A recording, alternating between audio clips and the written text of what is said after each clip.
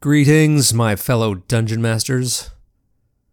This is Tim. Welcome back to Knights and Nerds podcast. I want to say thank you very much for listening to this episode, and we have a lot to talk about today.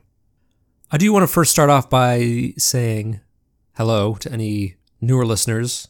We recently had an announcement from our friend Dungeon Master Dave, who does a crazy amount of work putting out free content for 5th edition. We're sort of teaming up, and he made a post for us on Instagram, which is very kind of him. And of course, a lot of people are checking out that latest episode, and hopefully they're going back to the start to listen from the beginning to hear what this podcast is all about. But if not, what I'll do is just a quick summary of why this actual play podcast is a bit different from most of the other ones out there. And it's for this reason that I'm posting episodes like this, where it's just me and not my players. And now I'm talking about things that have happened, things that I'm planning, and how I'm sort of adjusting to decisions that the players have made. And this episode is particularly in-depth because we're at the point now where I really do need to disclose a lot of big details about the campaign. So far, I've been keeping it fairly focused on the player's immediate mission and not talking about any twists that I have planned, and I have alluded to a couple. So if you are not interested in having everything spoiled for you, and this episode will absolutely get to all of the, well, maybe not all, but the main plot points that are coming up perhaps in the next few months. As much as I would like for you to keep listening, maybe just stick with the campaign, regular actual play episodes. If you don't want everything spoiled, don't listen to these behind the screen episodes. Simple as that. But if you are wanting to get in on the discussion, if you are wanting to know, then by all means stick around. Welcome. And I would say feel free to head to our Facebook page, Knights and Nerds Podcast. Under the groups button, there is a closed group for Dungeon Masters where we talk about all the behind the scenes details. I ask for feedback, I ask for suggestions. So if you want to help out and make suggestions about perhaps various things that are coming up and talk about all these things that I have planned coming up, by all means, head over to our Facebook page and join that group. Okay, and this is your final warning. Final warning. If you don't want things spoiled for you, stop listening now. Still with me? Okay, let's get into this. First off, let's do a quick recap. There wasn't too much that happened in episodes 11 and 12 that I really want to go back and talk about. Faye finally did kill someone, which was kind of a surprise. I was beginning to expect that might never happen. Candace, who plays Faye, typically struggles with how to be useful in combat scenarios. She's very useful in social scenarios, but struggles to contribute in a meaningful way when the fighting starts. Something that I did discuss with her, though, was the fact that she seems to be overlooking perhaps one of the best bard abilities of any subclass that belongs to the College of Glamour, and it's the Mantle of Inspiration. She did use it once, I believe in episode 6, but hasn't used it since. This ability, the Mantle of Inspiration, definitely would have come in handy during the fight with Raynor, and also especially in the fight in episode 14, which we'll talk about shortly. But in case you don't know offhand what Mantle of Inspiration does, allow me to read it for you. All right, so this is an ability that bards in the College of Glamour get at 3rd level. As a bonus action, you can expend one use of your bardic inspiration to grant yourself a wondrous appearance. When you do so, choose a number of creatures you can see and that can see you within 60 feet, up to a number equal to your charisma modifier minimum of 1. Each of them gains 5 temporary hit points, and when a creature gains these temporary hit points, it can immediately use its reaction to move up to its speed without provoking opportunity attacks. The number of temporary hit points increases when you reach certain levels. So as of now, the Bard is level 5, and that ability, Mantle of Inspiration, is limited only to the number of bardic inspiration die that she has. So it could be used conceivably multiple times in a single day, or perhaps even more than once in a single encounter. That's 8 temporary hit points to every other member of the party, and allowing them to use their reaction to move up to their speed with no opportunity attacks. That's pretty huge. Definitely, in my opinion, one of the strongest bard abilities of any bard subclass. Hopefully she uses it in coming sessions, as I predict there may be some difficulties that they'll run into where it will be pretty crucial. Anyways, moving on. In episode 13, I made a couple of errors. I didn't do the Cave Fisher attacks properly, and I also didn't do the Troglodytes properly. I completely forgot about their stench ability. I was just so excited to be playing that I was only really glancing at the rule books and not giving it the attention that it deserved. Oh well. Later in episode 13, when the group ran into the drow, I did not expect the Deep Gnome to be so terrified. But kudos to Tom for role-playing that element. I probably should have known that other more peaceful races of the Underdark would be afraid of any drow. I also expected that they would simply pay her to secure her services. Every member of the party has a fair amount of gold for their level and really nothing to use it for. I mean, to me it seemed to be a pretty simple transaction, and the drow seemed fairly forthcoming, but I suppose really I only have myself to blame for instilling in them this sense of distrust, not trusting NPCs. That's also something that we'll get to in a bit. Faye did seem to relent and was going to simply pay Lilith, but then Gillidob unilaterally decided that no, they were not going to trust the drow. And at this point I was sort of torn on how to proceed. On one hand, she could decide that the players were her enemy, and that she could try to lead them into a dangerous situation with the intention of injuring one or more of them in an attempt to escape. But this would be far from a sure thing that she'd be able to accomplish that, and would also put herself in danger.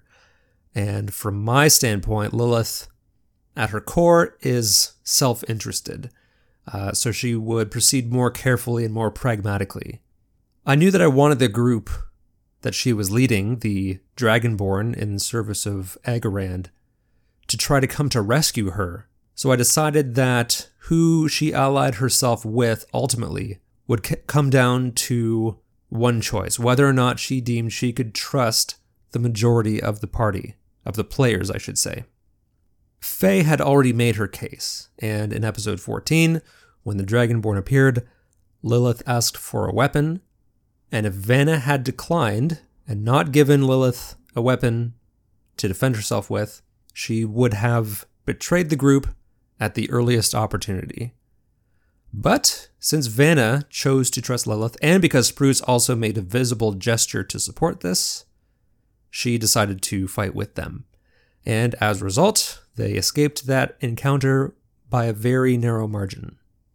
That encounter, of course, I'm talking about the one in episode 14, and that encounter led to quite a lot of discussion in our group. And perhaps I should start by saying this: if Lilith had not been on the side of the PCs, I don't know how the group could have overcome and triumphed in that encounter. I was ready for the possibility that the heroes might lose the encounter, and if it came down to it, Lilith would have instructed the Dragonborn not to kill the PCs, which would be her way of repaying them for saving her from the Troglodytes.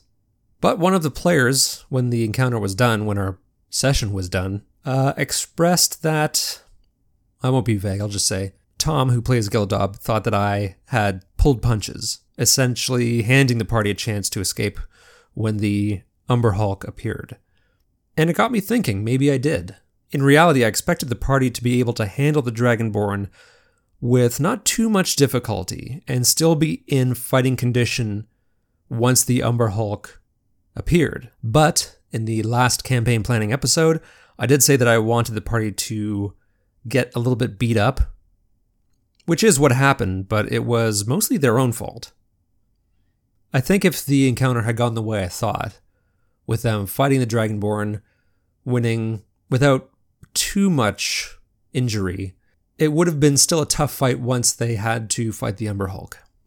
But as far as the fight with the Dragonborn went, it was so close to going very far in one way or the other. And by that I mean, if only a few aspects of the encounter had played out differently, the outcome could have been very lopsided for either side. One factor for this, of course, was Lilith. If Vanna had not given her a weapon, she would have worked against the player characters, and it would have been 3 against 6 instead of 4 against 6. And I say 3 because, again, Faye is not really a presence in combat scenarios. So really, in terms of damage output, you only have Spruce, Gillidaub, and Vanna. So it may have been 3 against 6 instead of 4 against 6. And that would be best case scenario. It may have been 3 against 7 if the Dragonborn had managed to free her. Another factor that made things more complicated for the players was Spruce. For the first 2 rounds of combat, he didn't do anything. He aimed his bow at the monk, but refused to attack. I'm not sure why he didn't attack. He was waiting for the monk to draw what they assumed to be a magical staff.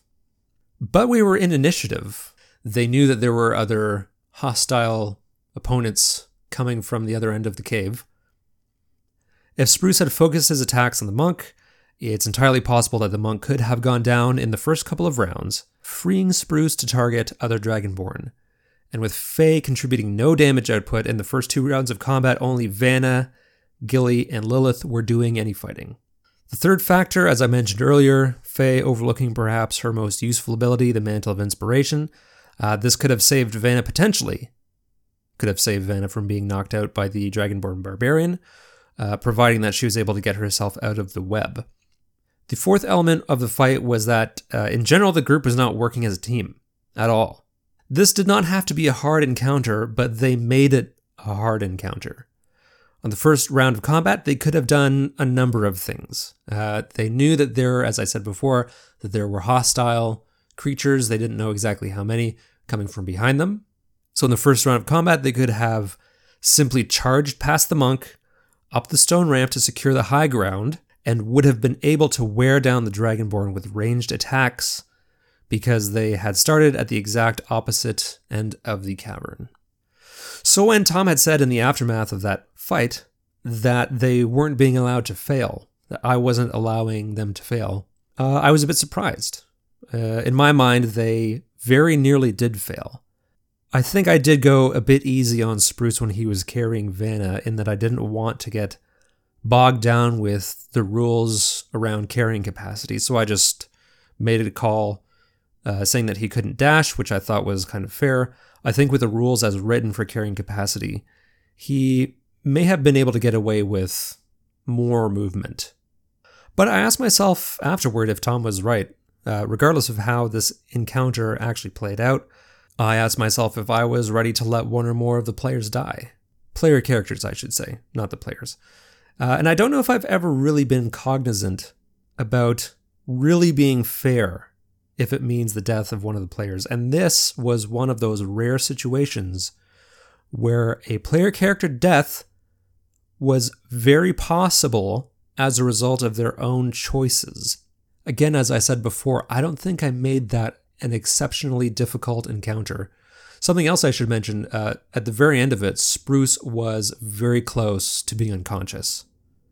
The Barbarian could have tried to kill Vanna while she was down, and I chose to bring the Umber Hulk into the mix when I did.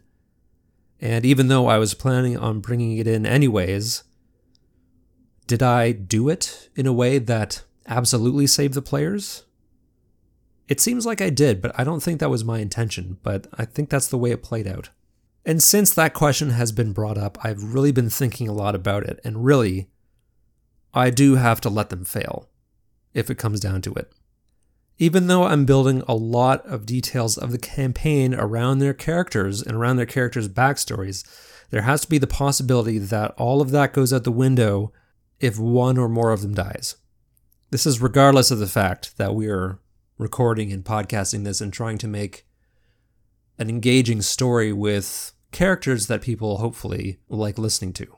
If anything, that encounter reminded me that I need to be even-handed. Sure, I did want the players to have fun, and that's really the primary goal, I think, for most Dungeon Masters. But it should also be challenging at times, and if they end up mishandling another encounter, I definitely will be more mindful about consequences. We can talk about episode 15 briefly. I tried a chase mechanic that I had never tried before, and I think it went fairly well insofar as the players enjoyed it. I wanted to create a set of challenges that revolved more around their choices, how far they would push themselves, what chances they could afford to take, things like that, instead of just straight up dice rolling. And again, I do have to give credit to how that chase played out to the Angry GM. Very entertaining website. Go check it out. Now, if I could change anything about that episode, I would have started the Umber Hulk maybe a bit closer to them, perhaps 2 turns away to create more of a sense of danger. I also would have adjusted the final challenge somehow. The part involving the jump to the ledge where half the party fell into water down below. I hadn't fully thought out of what the circumstances of failure would look like. But one thought I did have was that if they reached that point and they were only so many turns away from the Umber Hulk, so many turns ahead of it, that it could catch up to them and get a free attack or something like that. Perhaps more than one attack depending on how many turns ahead they were when they reached that ledge. In general, I'm trying to incorporate more of this type of player decision-making as we continue the campaign. In episode 16, once again, I wanted to structure the exploration around these sorts of choices involving risk assessment. Do they try for the more direct and riskier route, or do they opt for the safer but longer route that would expose them to potentially more madness checks? One thing that did surprise me in episode 16 is that the players decided to test their luck and tried to sneak past the Iron Titan instead of trying to find a different path. In the next episode, they are going to be fighting this Iron Titan. In the Knights and Nerds Dungeon Master group on Facebook, I did have some excellent suggestions for the design of the Iron Titan. In the end, I decided to use the base stats for the Shield Guardian in the Monster Manual, but with a few additions. One addition being the power source. As mentioned in the previous campaign planning episode, I want to sneak the diamond that the players need for Elwyn's device into the frame of the Iron Titan.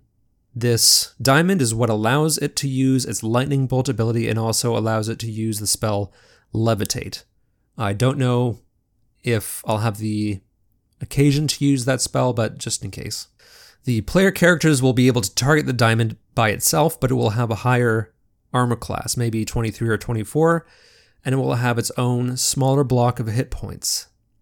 If they hit the diamond, the Titan will appear to malfunction and will suffer some drawbacks like losing its reaction for a turn and maybe losing its multi-attack ability for a turn. And I want to say thanks to Paul and the Dungeon Master group for suggesting the malfunction aspect for this.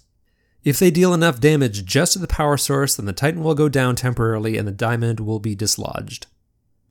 But they won't be fighting only the Iron Titan. The noise of this combat will attract some other enemies, namely the surviving Dragonborn from their encounter in episode 14. After the first few rounds of combat with the Titan, the Dragonborn will show up and give the player characters something else to worry about.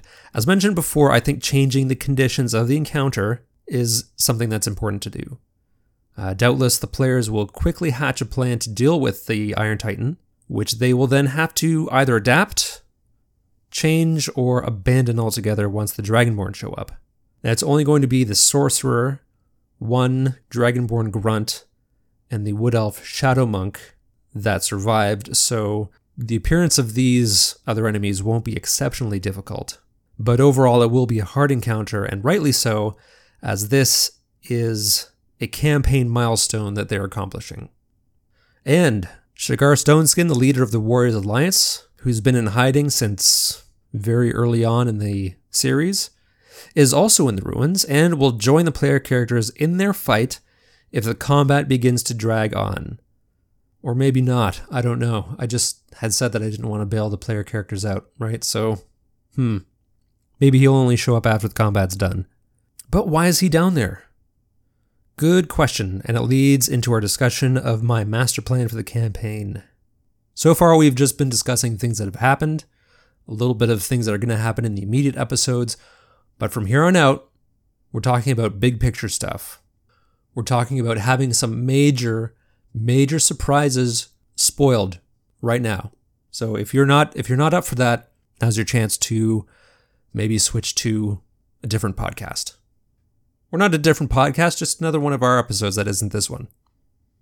Also, and I don't really feel like I need to say this, but I want to anyways, just in case,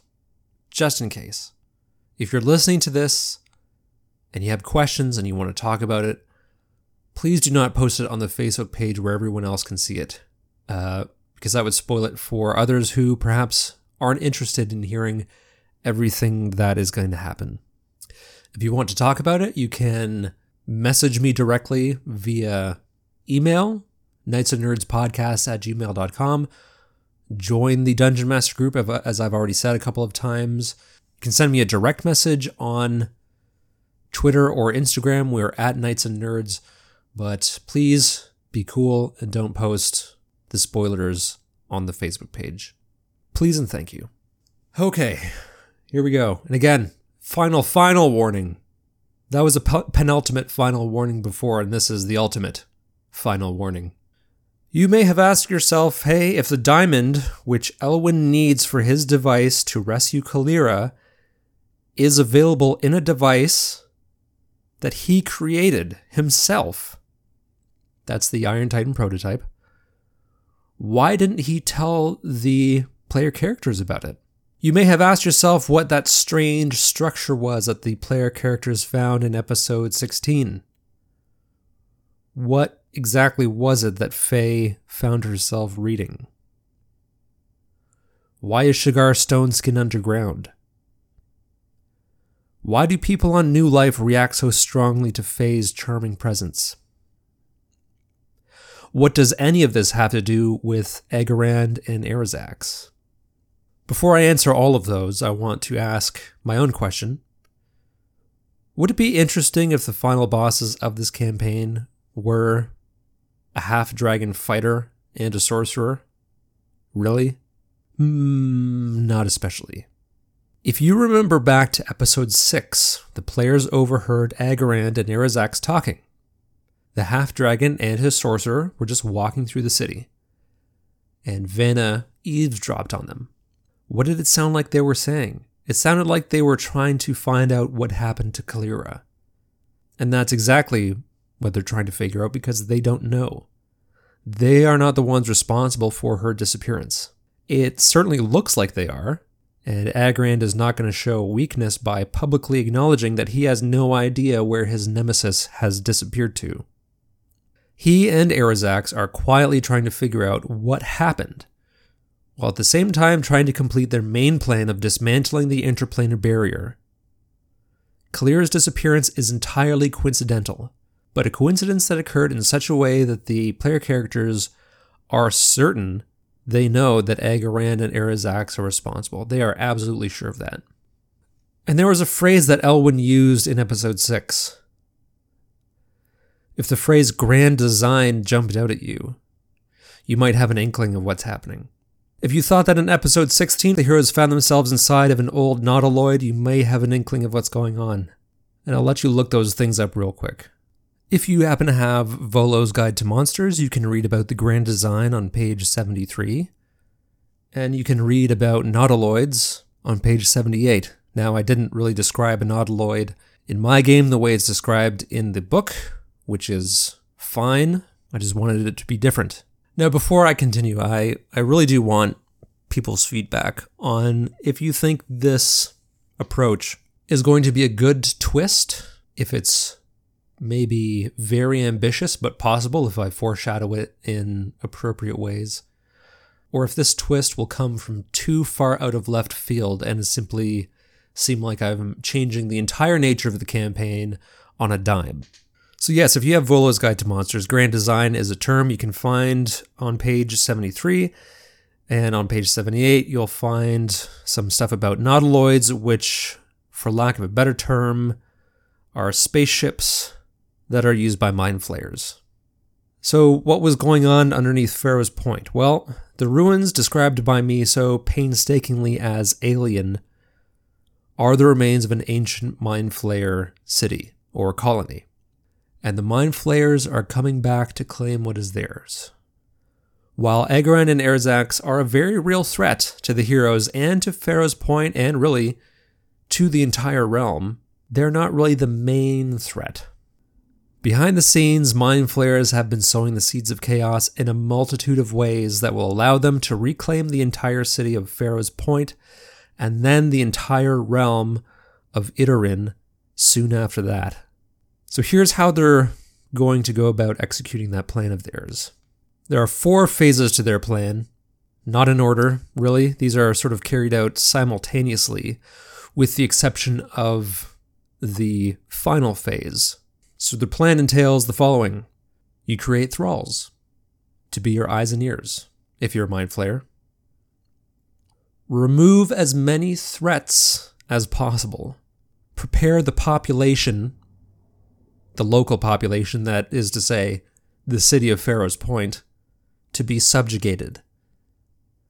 And the final phase is to summon the Elder Brain to oversee the beginning of a new colony. So let's break this down.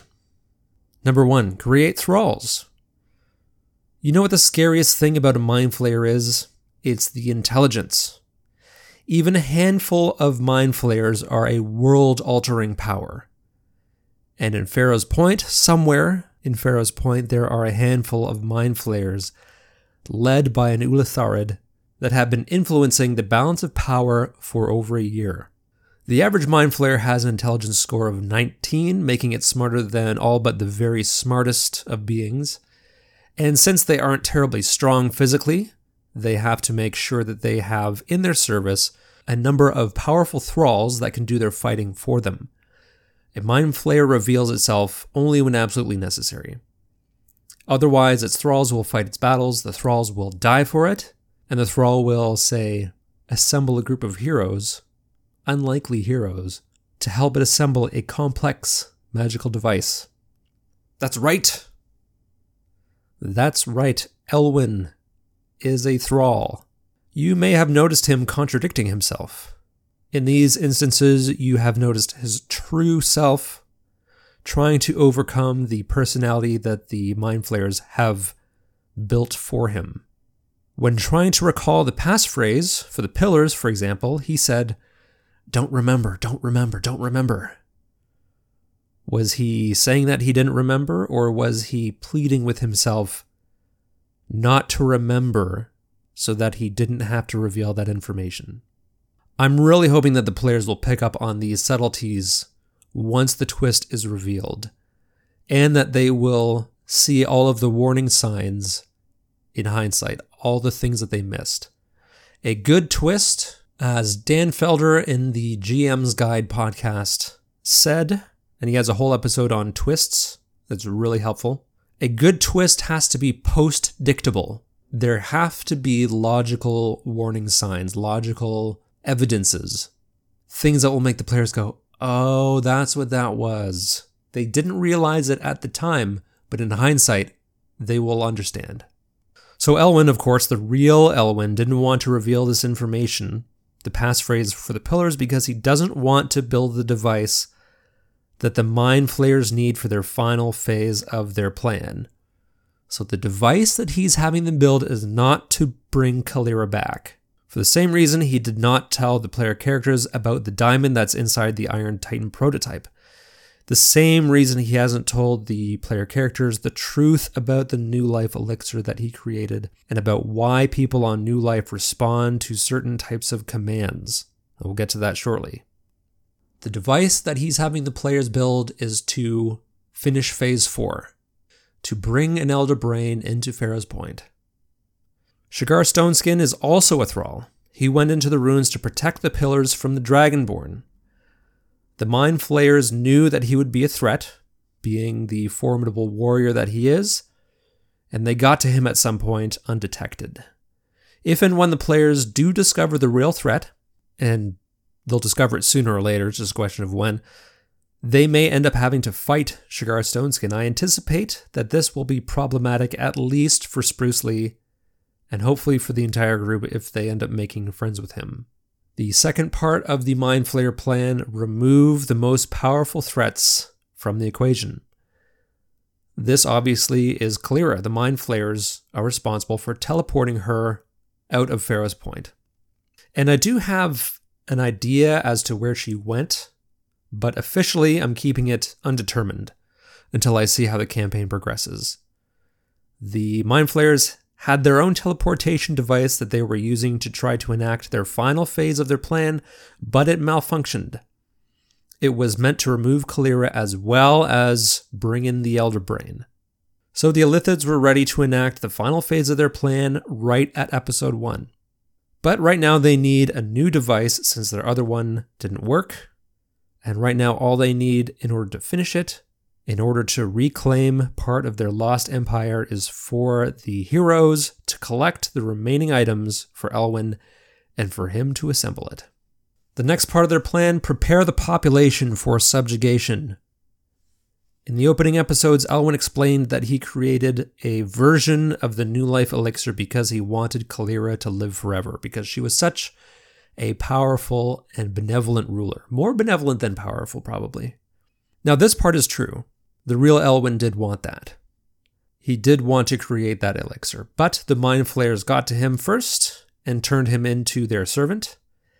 The elixir he actually created makes those who use it incredibly susceptible to mind control as well as magic that charms people. This is why Faye has received such bizarre reactions when using some of her charm spells at times. Those people who use New Life are prone to obey. Anyone who has taken any version of the New Life Elixir is a thrall in waiting. And once the Mind Flayers deem it necessary, they can use their psionic abilities to control large numbers of these individuals at once. They will have control over a sizable part of the population of Pharaoh's Point, that being anyone who has used New Life. And they will also have, if everything goes to their plan, control of the Iron Guardians, once Elwyn retrieves the Staff of Control. As a side note, the Mind Flayers had anticipated that they would obtain the Staff of Control when Kalira was teleported out of Pharaoh's Point. Elwyn had said they need the Staff of Control because it belongs to Kalira to find her. That is just a lie. They just want it so that no one else has it. So to recap, we have a growing number of people in Pharaoh's Point who have taken this New Life Elixir. Yes, the violent outbursts are a for real side effect of this. But once the Elder Brain shows up, it has this psionic radius of something like 5 miles. And even if it doesn't show up when the Mind Flayers want it to, if the players somehow delay that or prevent it altogether, the Mind Flayers and the Ulatharid still have their own radius of psionic influence and can control commoners, nobles, other fighters, anyone who's taken it. If you've seen season 1 of Jessica Jones, the villain Kilgrave, who can basically turn every normal person into his own loyal bodyguard, that's what it's going to be like on a large scale. So the final phase of their plan is to summon the Elder Brain. So once the Elder Brain arrives, in the final phase of their plan, if that happens, I shouldn't talk about it like it's a certainty, but once the final phase of their plan occurs, the Mind Flayers will begin the process of, I'm going to try to pronounce this, Ceramorphosis? I don't know. Page, again, 72 in Volo's Guide to Monsters. Basically, using Mind Flayer tadpoles to create more Mind Flayers. They'll use these on the many inhabitants of Pharaoh's Point to create a new city of Illithids. Hopefully the player characters can stop this from happening. I mean, if they didn't, it would also be super cool because I have no idea how they would deal with that kind of problem. But when am I planning to spring this twist on them? How am I going to foreshadow it? I'm still working on that. But if everything goes to the Mind Flayers' plan, Elwyn has positioned the functionality of the device in this way, that they need the Staff of Control and that they need a huge amount of ambient magical energy for it to work. And that these last two components of the device will probably have to happen at the same time. They'll likely need to get in a confrontation with Arazax, And during that confrontation, steal the Staff of Control somehow, get it to Elwyn, and then Elwyn activates the device. So if everything goes to plan, the player characters will be fighting Arazax, and perhaps Agarand, while Elwyn summons the Elder Brain into the city. But I'm going to give the players a bit of warning before this happens in the form of, like I said, additional foreshadowing. Elwyn is going to continue to be his fractured self. That is, his true self is going to try to warn the players, but he will mostly be in thrall mode and carrying out the grand design. The player characters will hopefully have forged a number of alliances with various NPCs and different factions that they will encounter as the campaign progresses. There's still the Arcane Academy, which I want to fold into the campaign at some point, and it would be a huge benefit to them if they had a handful of strong wizards that they could rely on. There's a few other factions that they will encounter in the next chapter of the campaign as they try to get their hands on some dragon bone. And another element that I will start subtly working into the background of the campaign in the next few months: odd sightings of dragons flying high above remote villages or above the outskirts of Pharaoh's Point. Unusual creatures watching the player characters from the shadows. Anywhere you're going to find mind flayers, you may also find, not far away, some Githyanki, a raiding party that has managed to make its way to the material plane, to Iterin, tracking the mind flayers and intent on killing them and anything that gets in their way.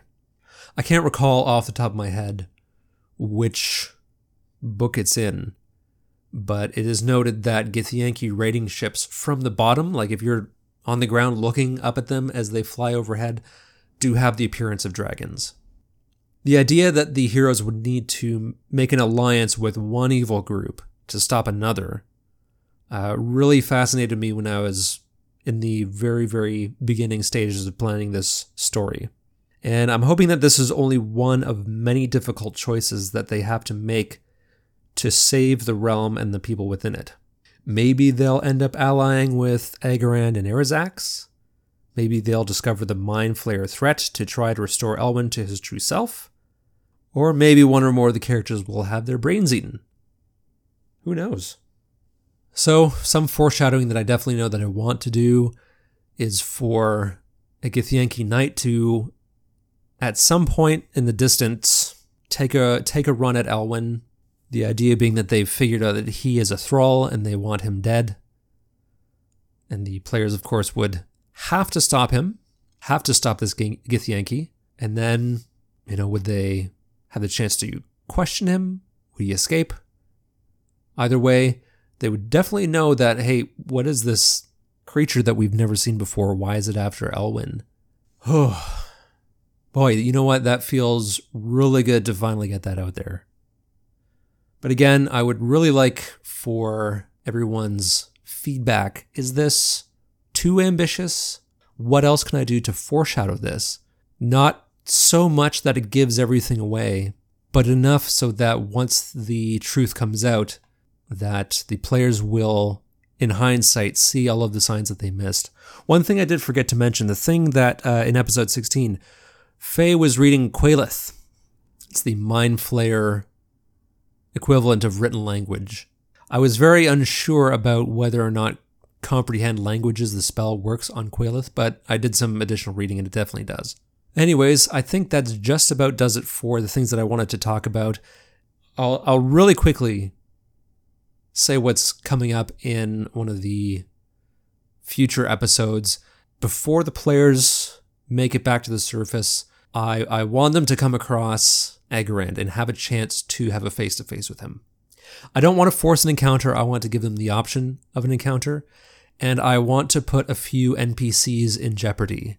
Ketvar Kiaro, Spruce Lee's pal, and Warren, the Deep Gnome. Gillidaud places quite a high value on Deep Gnome companionship, since he's essentially cut off from the rest of his people who are in the Underdark. So I'm going to create a situation where Agarand has come to the underground. The fighting between his forces and the Fathoms fighters continues, but it's at a stalemate. And he is down there and he wants to interrogate some captives. And I want to give the players the chance to again, either choose to engage with Agaran, maybe try to save the captives, or there will be another scenario where they can avoid him, which will be the easier path. I really do want to work in some scenarios where there's a high risk, high reward equation.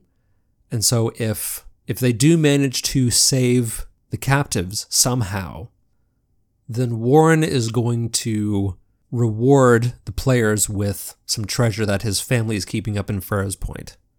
And that would be 4 gems of a quality sufficient for the device. So if they manage to do this, if they manage to free these captives, they're going to have yet another one of the items that they need to complete this device for Elwyn. So we'll see what happens. You know what? In the past, I have really had very poor results with with having players actually role play in such a way that their characters would risk their own safety for NPCs. And it's kind of my own fault, because the stakes are such that if the stakes are the lives of everyone in this realm versus a few captives, as a player, I can really understand how they would get into the mindset where the ends justify their means. Well, we have to steal this and we have to kill that person or let this person die because the greater good is so much greater than these little things. But I'm going to give it a shot anyways, and we'll see how it goes. Anyways, that's it for me for now. Hopefully this did not come off as the rambling of a half-awake, half-drunk dungeon master with too much time on his hands. But I would really love to hear what you think. And again, please refrain from posting any details about the grand design on the Facebook page where anyone can see it, including my player. So please don't be a jerk. I really would love to talk with anyone who's interested about it, but just not like that. But as I said before, you can join the Facebook Dungeon Master Only group. Shoot me an email, knightsandnerdspodcast@gmail.com. You can send a direct message to Knights and Nerds Podcast. I'm the only one who reads those, like a direct message. Or also on Twitter or on Instagram, we're at Knights and Nerds. You can send me a direct message on either one of those as well. All right, I'm done. I am done for now. And we're going to let the outro music take it away because it's so epic. Like dun dun dun dun dun dun dun.